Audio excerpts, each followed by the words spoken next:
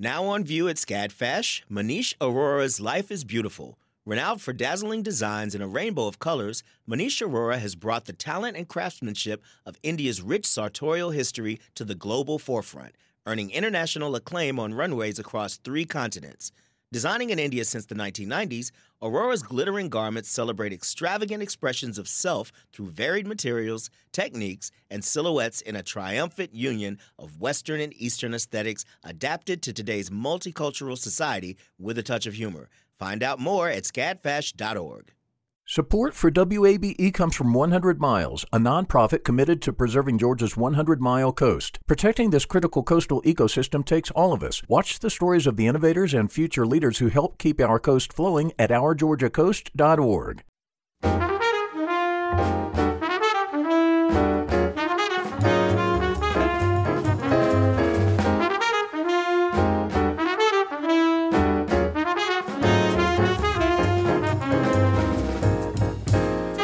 WABE in Atlanta, this is City Lights. I'm Lois Reitzes. Thank you for listening. In her 2018 young adult book, Amal Unbound, Aisha Saeed wrote a beautiful novel inspired by the real-life story of Malala Yousafzai, the heroic Pakistani activist for female education. Saeed's recent novel, Omar Rising, is another story of hope, also set in Pakistan. While Amal's was a compelling narrative about the importance of education for girls, Omar's story reveals the injustice of class discrimination in Pakistan. Author Aisha Saeed joins us later this hour. Plus, speaking of the arts, our series of local artists in their own words today features cartoon animator Chris Alvarez. First, the arts organization Black Art in America, or BAYA, was created out of love for Black art, Black community, and Black excellence. They've elevated the community of Black artists since 2010 with arts advocacy, workshops, management services, and exhibitions. This year, BAYA hit a major landmark with the grand opening of their new dedicated gallery space in East Point. The BAYA Gallery showcases art by both renowned and emerging Black artists. Founder, CEO, and visual artist Naji Dorsey joins me now via Zoom to talk about the new gallery. Naji, welcome to City Lights. It's a pleasure. Thank you for having me. Black Art in America has been providing a variety of services for artists and the arts community for 12 years now. Would you tell us a bit about its origins? Yeah, so I moved to Atlanta in 2005 to pursue my art full time, but it quickly came to a realization that there was a challenge and a shortage of attention related to, the African-American artists and the artists that I was seeing around me doing wonderful works. And in 2010, sitting around a table of collectors and artists in Chicago, one evening of doing a weekend show there, I had that epiphany, that light bulb that went off and say, hey, as Obama said, you be the change that you're looking for. And from that point, just solicited some friends to help assist in creating a platform to document, preserve, and promote the contributions of the African-American art community. So that's how we started. Naji, what did it mean for you to open BAYA's first dedicated brick and mortar gallery? We've hit a point where, we was in the middle of COVID. We were 10, 11 years into the company, and I felt like we had more capacity to do more.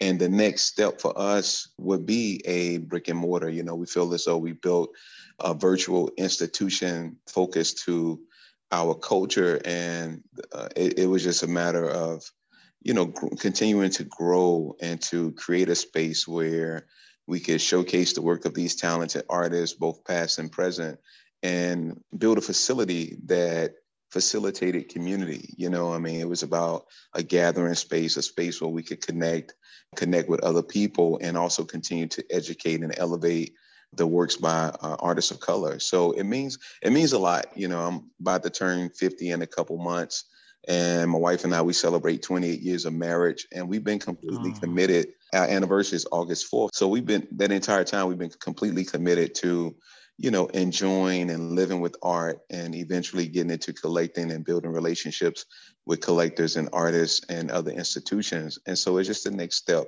but it fits within the thread of who we've been for a very long time. And why did you choose the location of East Point for this gallery? Yeah, I think the location really found us. When I saw the property, it really came about because we were looking to move back to Atlanta, and we were having trouble finding a residence to buy, because in the middle of COVID, the prices were getting skyrocketed. We're going crazy, but at the time, commercial had shuttered. And so, I thought about what Warren Buffett would say. He say, do the opposite of what everybody else is doing. And so I said, well, let me see what commercial property is out there. And I got to looking around, and I ran across this great lot. 3/4 of an acre. It's got its own block, 4,000 square feet gallery space. And I just saw a lot of potential. The building had great bones. It's 0.3 miles from Langford Parkway and 3.5 miles from the airport. So I just saw a huge opportunity. And, it was in a neighborhood, but it's not quite, it's like a mix of neighborhood and businesses. So it just, it seemed right. It seemed right, and it's proven to be. The one thing that I would say not necessarily underestimated, but really didn't understand was the impact that it would have on community, because of not the fact that we just brought a gallery here, and not the fact that we bought, a successful company, but the energy that we put into it with the design and the art and the level of renovation. It's really transformed how people see this area, how people see this building, and the amount of love and appreciation they have for what we brought to the community. So it's been really special when I see my neighbors come up, and the pride that they have in their eyes, or the bus drivers driving by blowing and waving, and people stopping saying, hey, man, we love what you did. I had no idea. Oh, that must be so gratifying. And Baya's grand opening exhibition was on the Juneteenth weekend. What was it like to celebrate the opening of this new space on such a special weekend? It was amazing. We had a lot of people in, a lot of locals, a lot of people that travel from around the country. But when you think of the significance of the date, while there was a lot of activity going on, that's probably was the only drawback. Like, everybody had something going on, which is great for Juneteenth. So we had to, people had to navigate that. But when you think about it symbolically of the last of our ancestors finding about their freedom, and yet Baya, Black Art in America, headquartered in gallery space, being on the road on Connolly, which was a former enslaver, in this area. And then where we are today, and bringing in high culture, a celebration of who we are and the journey that we've made, and the journey that we continue to make, and the contribution we continue to make. I think it all just kind of fed into something that was just, it was memorable. And I don't know, it's just, sometimes I don't have the words, we just kind of put in the work. This is what we do. This is what we love. But we see it in people's eyes. When they come here, Lois, when they come here, people know that they're in a space that's uniquely different. They always talk about the energy and, this sense of something sacred when they enter the space. And I think a lot of that has to do with, I think a lot with the garden. People see it with the art, of course. That's what our core business is. But the amount of money that we put into the money and the interest and the love. Like, this space has been loved on. So when they come in here and they, see the garden space, it just kind of takes them to a different kind of mode, Yeah, it's different. I don't have the words, but it's the Bahia difference. Well, I think you've found words. In fact, the physical space for the Bahia Gallery is built in a former church, now renovated with exterior murals and the adjoining sculpture garden you mentioned. How did you prepare the building for its new chapter? I always say it's my biggest canvas to date, When you take on an endeavor like this, I had never participated with a renovation and never dealt with contractors. So fortunately and unfortunately, I had time, right? So, you know what I mean? And so I'm thinking through, just I got this blank canvas to work with. I knew we wanted to open it up, So, and this building's had a history even beyond the last tenant to us being a storefront church. In the 30s, the original building was built and it was a general store. In the 60s, back half was added and became a plumbing supply warehouse. And later in the 90s, it became offices, and subsequently a storefront church was the last tenant. We came in and when we bought the building, it had 8-foot drop ceiling. So, we just knocked down a bunch of walls, opened it up, a new gut, a new vision, but thankfully it had just great bones. It's got a barrel vault ceiling. It's the perfect space for a gallery, If you are just joining us, this is City Lights on WABE. I'm Lois Reitzes, and my guest is Najee Dorsey, founder and CEO of Black Art in America, Bahia. We've been discussing Bahia's new gallery and sculpture garden in East Point. Can you tell us about some of the artists and works featured in the sculpture garden? So in the sculpture garden, we've got a work by Nnamdi. I'm a butcher Nnamdi's last name, so I'd rather almost not even try. But these 3 women entitled Friends that are just relaxed, safe, and loved on each other, just kind of having a moment. And it's just girlfriends. And so we've got also work by Jonathan Afumu, who's another artist, but he's a younger artist. He recently graduated from SCAD. It's a tortoise and a betta fish. We've also got our signature work for the company in terms of a garden art product that we offer. It's called Garden Art for the Soul. So we've got some life-size versions of those that are works from some of my early works, as well as work by Frank Frazier, who's a noted artist, which we named one of the galleries from. Frank is about to turn 80. He's been in the industry almost 60 years, and he's been a staunch advocate for younger artists particularly. And he had a great impact on myself and so many other artists. So we wanted to honor Frank with a dedicated room. So there's probably about, I want to say maybe when you count all the garden art, there's probably at least about 40 images, 40 works of art outside. We've also got a mural during the Juneteenth festivities. We brought in Street Art Revolution, which is a group of muralists out of Miami, to paint a mural. And we've got that mural outside. We've got a 1960s GMC step band, of which I painted and collaged on myself. It's got an Atlanta sign on top. So if we call this a compound or a campus, the entire space is just overflowing with an arts experience, from the garden art to the murals on both sides of the properties. We've got a 40-foot container that has a beautiful mural done by Charmaine Menefield and her team. And so it's just, an art-filled experience, artists everywhere. And what's inside the gallery currently? Currently we've got our opening show. When you first walk in, you're going to be greeted by a wonderful piece by Lillian Blades entitled Atlanta Sunset. To the left, we had this one section that we call our homage to the artists that came before. And there you're going to find works going all the way back to artists of the Harlem Renaissance, like Richmond Barthé. And we've got a couple pieces by David Driscoll, Louis Del Sard, Ron Adams, Fred Jones, and others. And these are artists that are no longer with us. So part of our mission has always been to document, preserve, and promote, and make space to educate people about the artists that came before, as well as what's happening right now in the contemporary. So we've got that section. And then you get into new works by contemporary artists like Ume, and we got Downs, and works by Kevin Cole and Reginald Loran, and so many others. We got a beautiful section by Najjar Abdul Musawi, who was an early mentor of mine many years ago. And so right now we've probably got about, between the three galleries, maybe 80 works on exhibition, and a number of works that are definitely museum quality. The majority of the artists that we work with, they're seasoned artists, have been in it for a long time, have significant exhibition careers. Many are already in museum collections.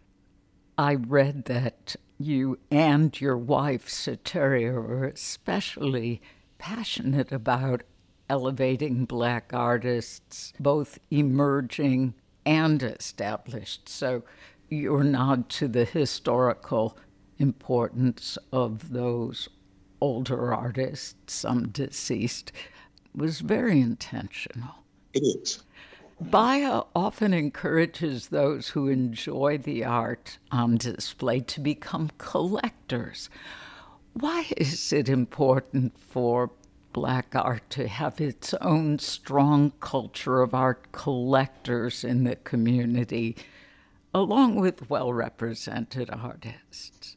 Well, I mean, the collectors are the lifeblood, I would say, because, artists need funding, they need support, and people need, great works of art in their homes. I mean, Siri and I, we're avid collectors. We've been collecting almost the entire time that we've been married, and it's made such a difference in our quality of life to be able to go home and really take a moment to enjoy, reflect, and basically, respond and have conversations around the many forms of expression that these artists have created in. And so we want that type of experience, that type of lived experience for other people. Oftentimes people talk about collecting, but I think it's better experience. And so like the group that we were in Chicago with, Diaspora Rhythms, that's one of the things that they did to kind of advocate and encourage people to collect. Like they would invite people into their homes to see their collection. And that makes so much of a difference. Artists are creating, again, they need support. And the role that we play at BIA is to kind of facilitate, collectors and artists finding each other. A lot of that is based on the works that we've collected ourselves. I mean, many of the artists that we have in the gallery is work that we've found a lot of value with. We think the artists are making significant contributions in terms of their craft and the level and the quality of work. They're bringing something new, something fresh, and it's work that deserves to be seen. That's a road that we definitely take on, and we love working with collectors, both emerging collectors and seasoned collectors. And people's tastes change over time, and thankfully we've got a range of works and the experience to help them kind of navigate those waters. And Nachi, please tell us something about BIA's 2022 initiatives for the Atlanta community. Well, I'm proud to say that we're planning out our exhibition schedule. Our next big show is September 3rd through October 7th, entitled Still Here, works by April Harrison and Stacey Brown.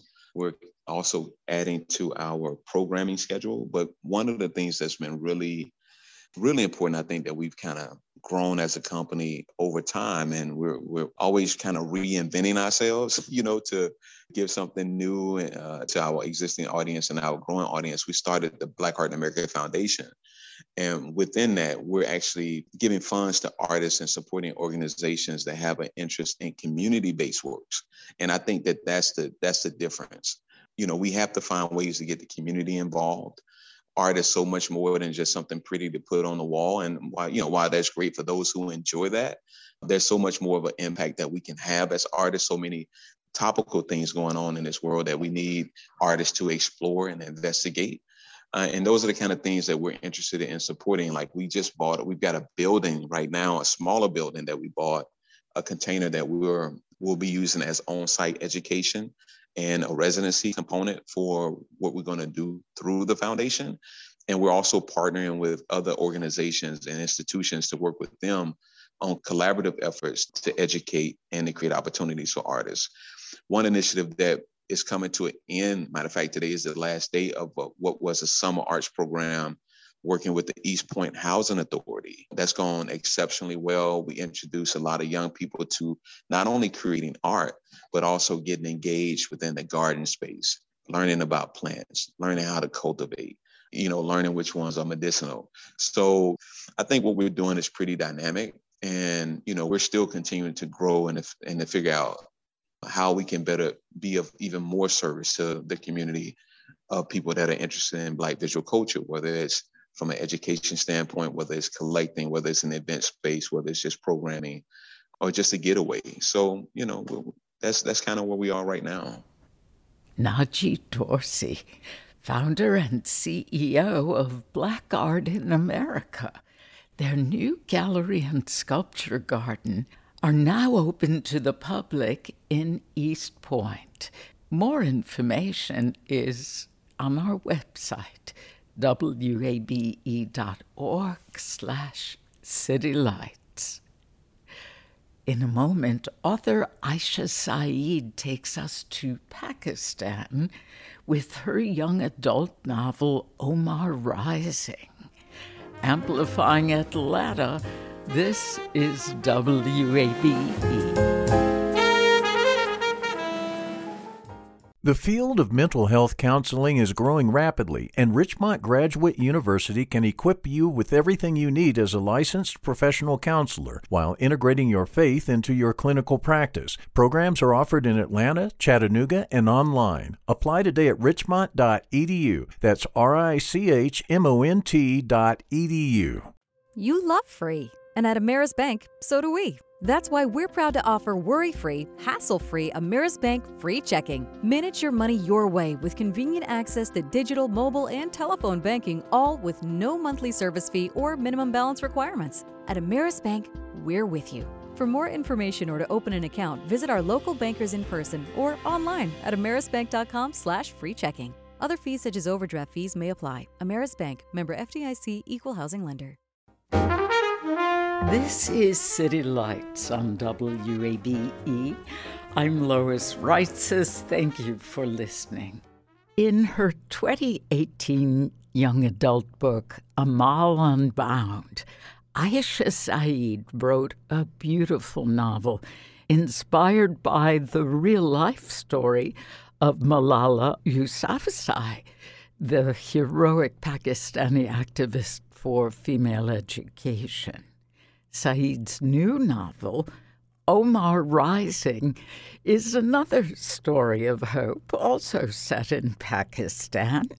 When the author joined me via Zoom this past April, she began with a description of her protagonist, Omar. So Omar is the son of a servant. They live in the same village in Pakistan as it was the case in Amal's story. And in Amal Unbound, we know that he is living in this shed behind Amal's home. They don't have running water. They don't have electricity. And he just got accepted to a prestigious boarding school. And it's on scholarship. And that has the opportunity to change his entire destiny. And so that's where we leave off in Amal Unbound. And in Omar Rising, we see that journey to this boarding school and what it's like to be a kid on scholarship and the struggles that a child in that situation can have, and how over time he begins to start feeling like a second-class citizen. And so the book explores that, as well as the power of collective activism to change unjust systems. Yes. In fact, the tagline for Omar Rising is, when the system is broken, you have to rise up. Yes. Omar is a very sweet boy. He wants to buy his mother a home. He loves astronomy and wants to study astronomy and become a great astronomer and discover more planets. He also is a great soccer player, and Amal is his best friend. So this is the same Amal whom we know from Amal Unbound, correct? Yes, yes. All right. She's super smart. She loves books and school. And While Amal's was a compelling story about the importance of female education in Pakistan, with Omar's story, we really see the injustice of class discrimination. Omar says he always knew he was poor, but it wasn't until he arrived at Ghalib Academy that he felt poor. Why did you want to examine the class system in Omar Rising?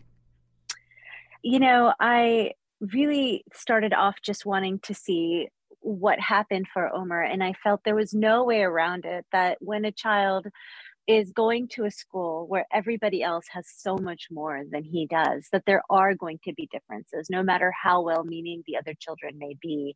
And so I wanted to explore that. I know that even though the story takes place in Pakistan, even in the United States, there's kids that go to college on scholarship. They go to high schools at private schools on scholarship. And it's a different experience. Having the same experience doesn't always mean that it's an equitable situation. And so I wanted to just explore how this one boy is going to a school alongside so many other children. But even then, even taking those same classes, things are different. And a lot of times I feel like people can lose sight of that. Like, well, they're at the same school, but just because you're at the same school or in the same situation, your situations are always different, because class is always an invisible thing that is there. And in fact, you engage in some nice wordplay when Omar reflects, we might be in the same classes, but we're from different classes. Yes, exactly. How does Omar's experience at Ghalib Academy illustrate the class discrimination in elite education? It's not all from the students. Yeah, I think another part of this story, right, is it's not just students who look at him differently or treat him differently. It's also how the school's rules are. So in Omar Rising, he is not allowed to, as a scholarship student, participate in the same activities as the other kids, extracurricular activities, because they think he needs more time to study. And they are also providing scholarship kids with a separate classes for English because they need more instruction.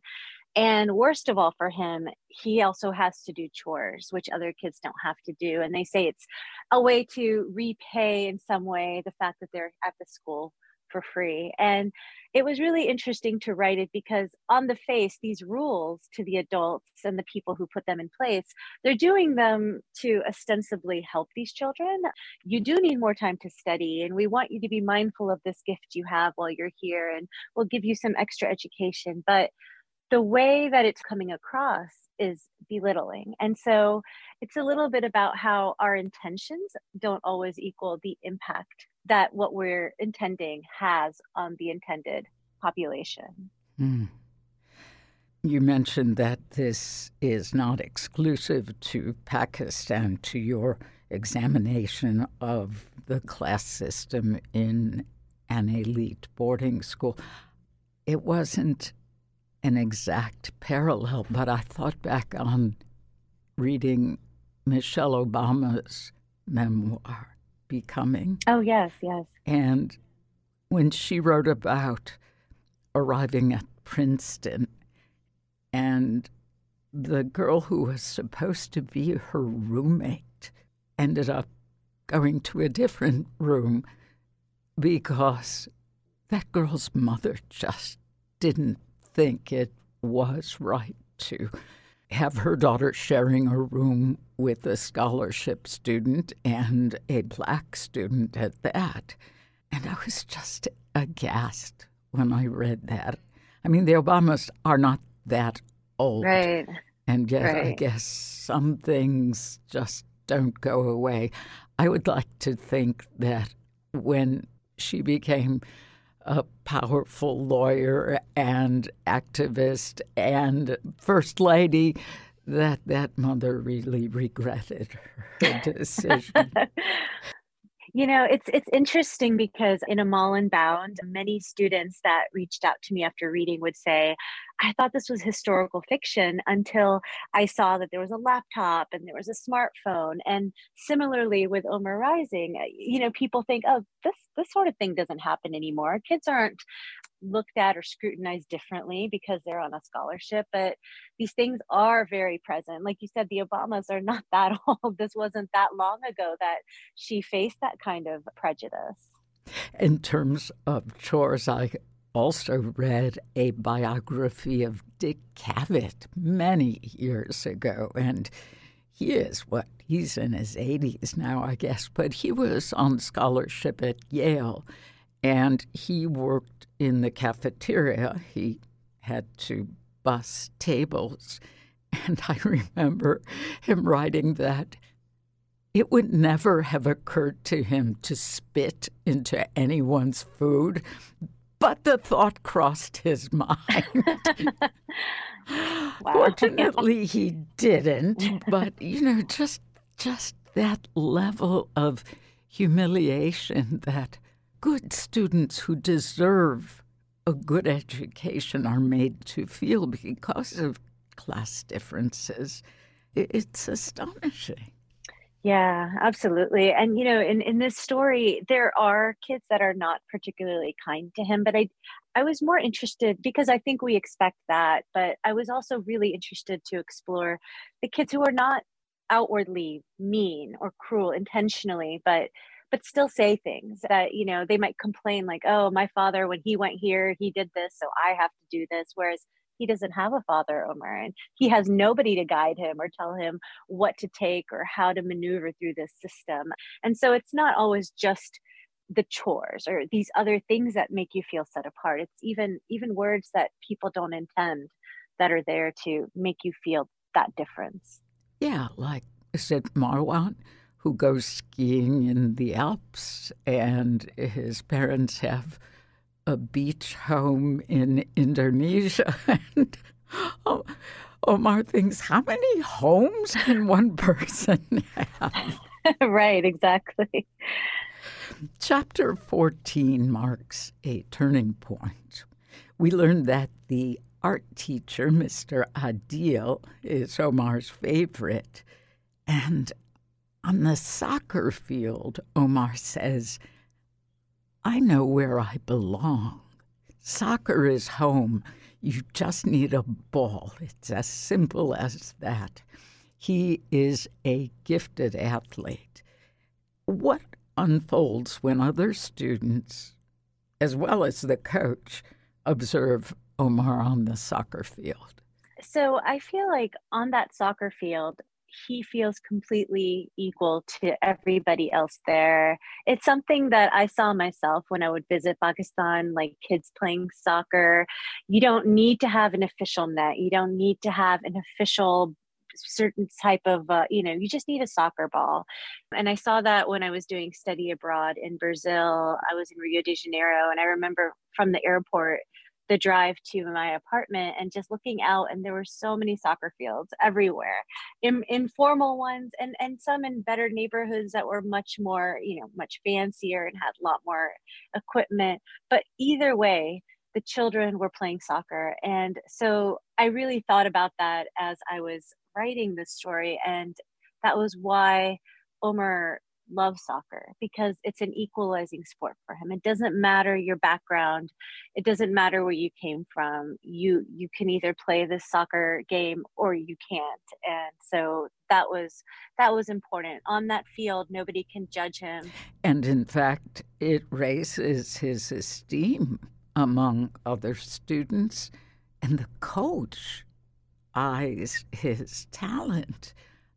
But the scholarship students can't join clubs. Is this another form of discrimination? That was something that I wanted to explore, because to Omar and to his friends and to the coach, it does feel like discrimination, and it is, because he is being treated differently.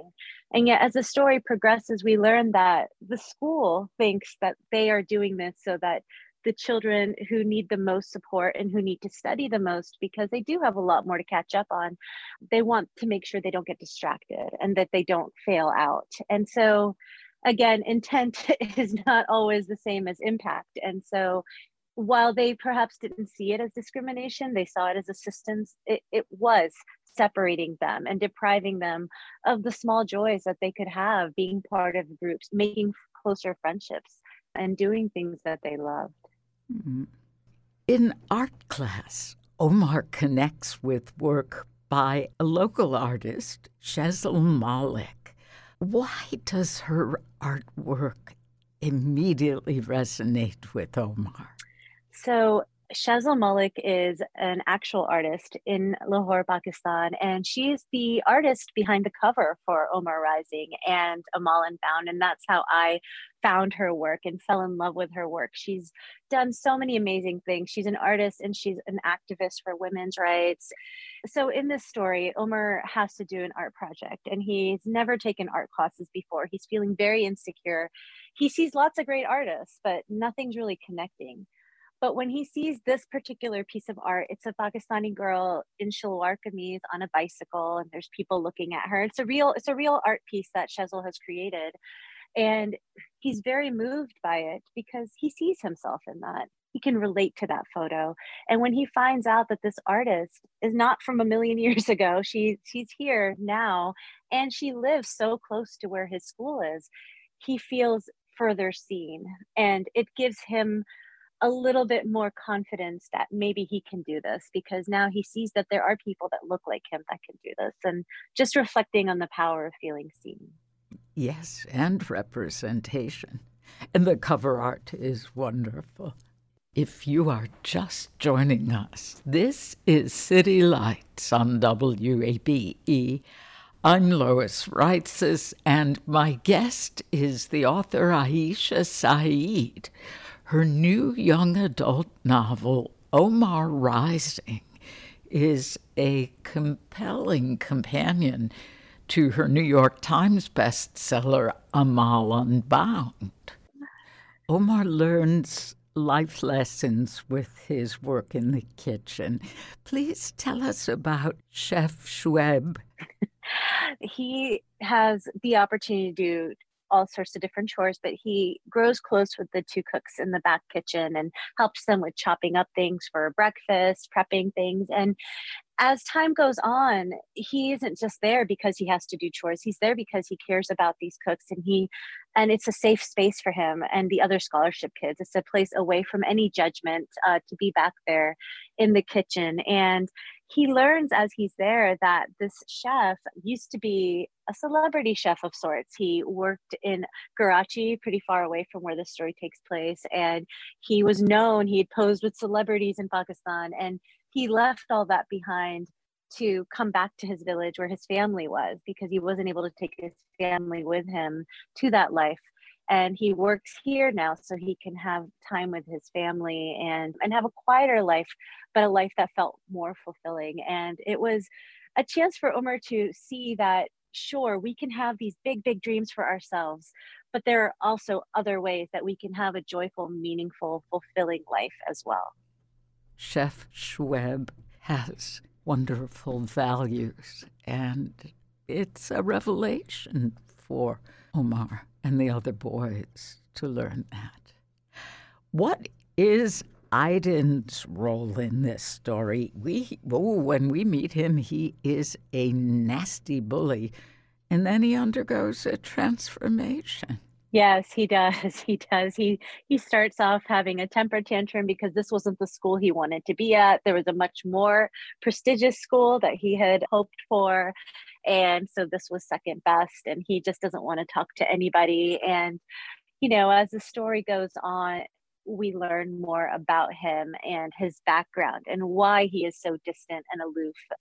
And it was interesting because I feel that there is always another side to children and what makes them hurt other people, what's hurting them. And so as I used to be a teacher, I actually taught in DeKalb County here in Atlanta. And so it was something I experienced a lot as an educator, and I wanted to bring that into the story.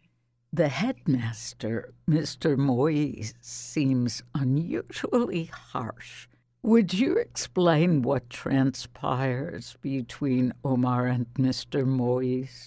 So Mr. Moyes is the headmaster of this school, and he has decided that he is going to teach the scholarship kids in the first year their English, because that's the subject that they struggle in the most. And he comes across really mean to them. He's always frowning, it seems. He's always pushing them. He gives them more work, and they start to feel like he's out to get them. And he was inspired by my sixth grade teacher in Florida, where I grew up. And my sixth grade teacher was always pushing me. She was always on my case. And I felt like she was out to get me. And I always felt like when she was pulling me aside to give me extra lessons, it was some sort of punishment. And it wasn't until the year went on and towards the end of the school year that I saw that she saw something in me. She saw something in my writing, and she had wanted to nurture it and grow it. And she was also protecting me because I did have bullies growing up. And so she was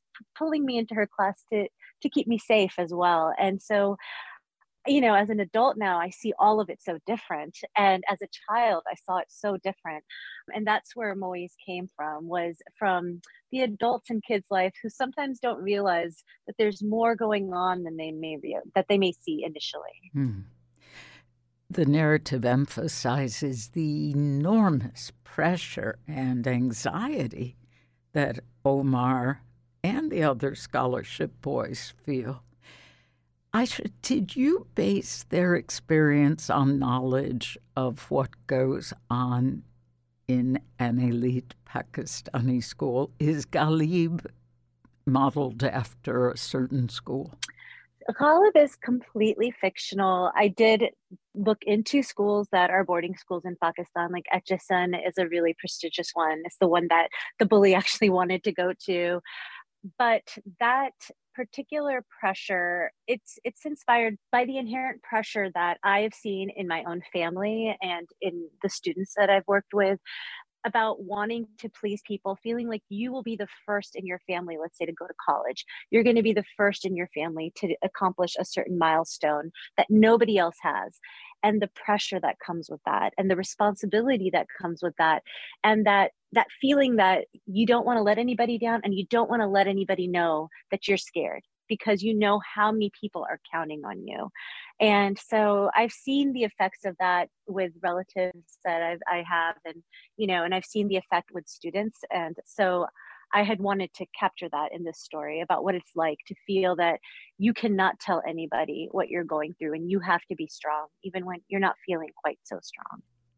So I mentioned that Omar's favorite teacher is Mr. Adil, who does a wonderful job of guiding his students through art, a subject and a world that didn't appeal or necessarily seem accessible to these boys before his class. Will you describe Omar's art project? So Omar, in this story, he wants to be an astronomer, like you said, and he considers himself a science kid. And I've encountered that a lot growing up, kids who say, oh, I'm an art person, I'm not a math person, or I'm not a science person, or I'm a science person, I'm not an art person. And it doesn't have to be a binary, you can be both. And so that's part of Omar's journey in this story, is to see that he's more than one thing. He's not just a kid who likes science. He can also be a kid who likes art and can be good at art. And his final project is inspired by an article that Shazia Malik was interviewed in. It's a real article. And she talks about the importance of being stubbornly optimistic and never giving up. And so he combines his love of science in this art project because he loves outer space. And so he chooses Pluto, who's been, as we all know, kicked out of the solar system, which is a source of much strife in my household. Oh, Pluto marked down. Exactly. And so he feels that way. He feels a bit marked down. He feels like he's in this solar system with these other kids at this school, and yet he is by so many not considered to be like them. And so he uses that as a symbol of himself trying to be stubbornly optimistic and hanging in there at the school, just like Pluto's hanging in, orbiting the sun, even though they say he's not a planet anymore. Just like that, he sees himself as trying to hang in there and not give up, even though people are labeling him otherwise.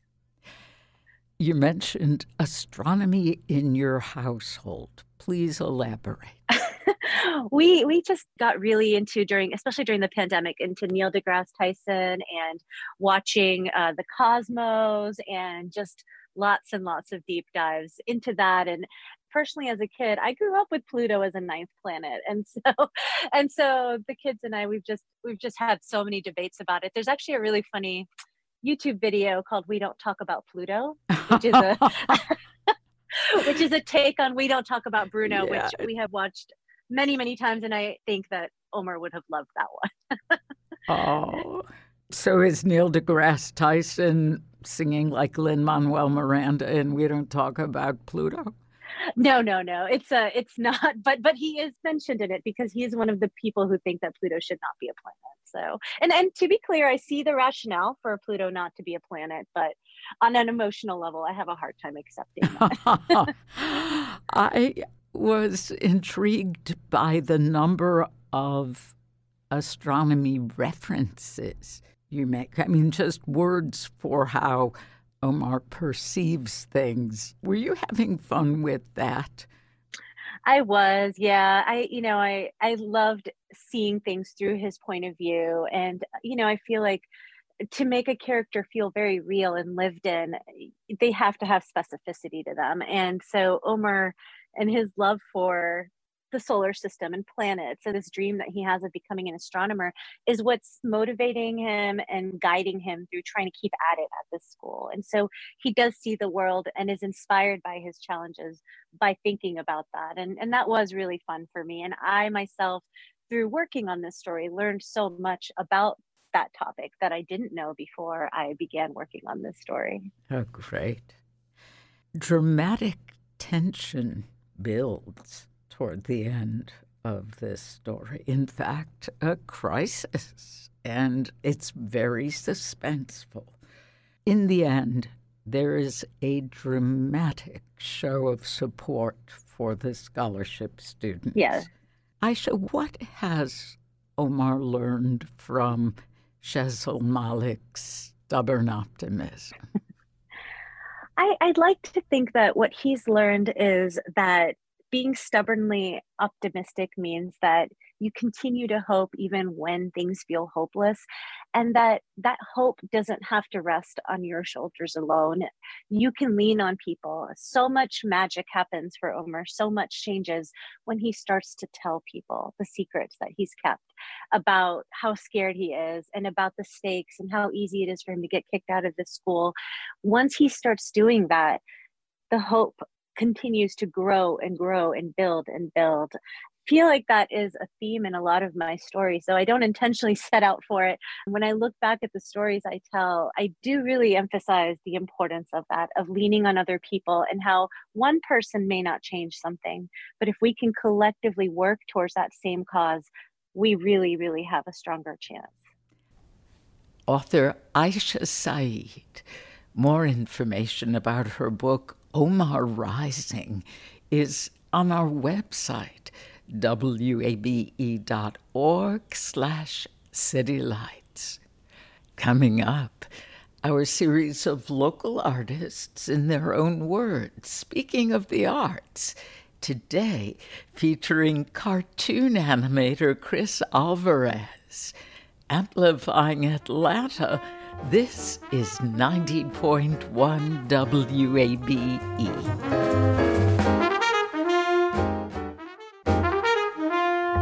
This is City Lights on WABE. I'm Lois Reitzes. Thank you for listening. It's time now for our segment, Speaking of the Arts, where we hear some of Atlanta's creative artists in their own words. Hi, my name is Chris Alvarez, and I am a cartoon animator / muralist. The type of work that I do, it's ever evolving, as in the fact that I like to try all the things and experiment. Hopefully one day I can stick with something long enough to say this is my style and this is what I do, but as of lately I've been doing a lot of cartoon-driven cubism, I will call it, featuring strong shapes and colors. I think like most artists, I started as a kid, like to watch cartoons and draw all the time, all over the walls and any surface I could find. Luckily, I never grew out of that. I went to school to study cartoon animation, and that kept me drawing. Eventually, I moved on to illustration and painting murals, which has become my favorite thing to do. I think I get most of my motivation from pop culture and music. I love to draw cartoons and the human figures, so I think a lot of my paintings are just a combination of that. I love Atlanta. I've been here over 20 years. It truly has become my home. I came here to study animation at the Art Institute of Atlanta, and luckily the animation industry here is very strong. So I've been employed making cartoons for TV for over a decade now, which has been a dream come true for me, to be honest. The people, it's really what makes this city great, you know? And all my artist friends inspire me and push me to create bigger and better things. In the case of our galleries, I usually go to Free Market Gallery, Carré Creative, or AVV Gallery, though I'm also a fan of spending an afternoon at the High Museum. My favorite area to walk around and check out new murals is Cabbagetown. You can get a drink at Storia and then walk around the street with those amazing murals from the Forward Warrior events, and that makes a pretty great day. Most of my animation work can be seen on FX or Hulu. I just finished art directing this show called Poorly Drawn Lines, based on a very funny comic strip by the same name. My mural work can be found all over the city. Some of my favorite ones would be on the Bell Line, the Atlanta Airport, Studioplex in Old Fourth Ward, or my latest one that I just finished at the new Distillery of Modern Art in Chamblee. Artist and animator Chris Alvarez. More information about Alvarez's work is on our website, wabe.org. You've been listening to City Lights, our daily exploration of arts and culture. Monday at 11 a.m., Chantel Ritter from the crew of Grateful Gluttons will tell us about next weekend's Parliament of Owls Lantern Parade. Plus, we'll hear about graffiti, a library guide to aerosol art, on view at Emory's Rose Library through January 23rd. If you missed part of today's show, you can catch up on our website, wabe.org/citylights. There you will find our complete archive of interviews, so you can listen to City Lights on your schedule. Our theme music is The First Time, written and performed by Joe Granston with his jazz band, courtesy of Hot Shoe Records. City Lights senior producer is Kim Drobes. Summer Evans is our producer, and our engineer is Shelley Canavy. I'm your host, Lois Reitzes. We'd love for you to connect with City Lights on social media. We're at WABE City Lights on Facebook and Instagram, and you can follow me on Twitter at LOISREITZES. Thanks for listening to WABE Atlanta.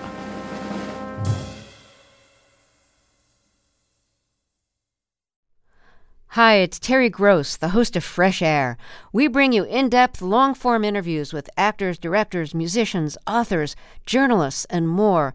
Listen to our Peabody Award-winning Fresh Air podcast from WHYY and NPR. Have you donated to WABE yet? I know you've heard us talking about why it's important, but it doesn't have to be this big decision. You can give at whatever amount fits your budget. It can be a spur-of-the-moment thing. You already get so much out of public radio, so just go for it. Visit wabe.org/donate and become a member right now. And thank you.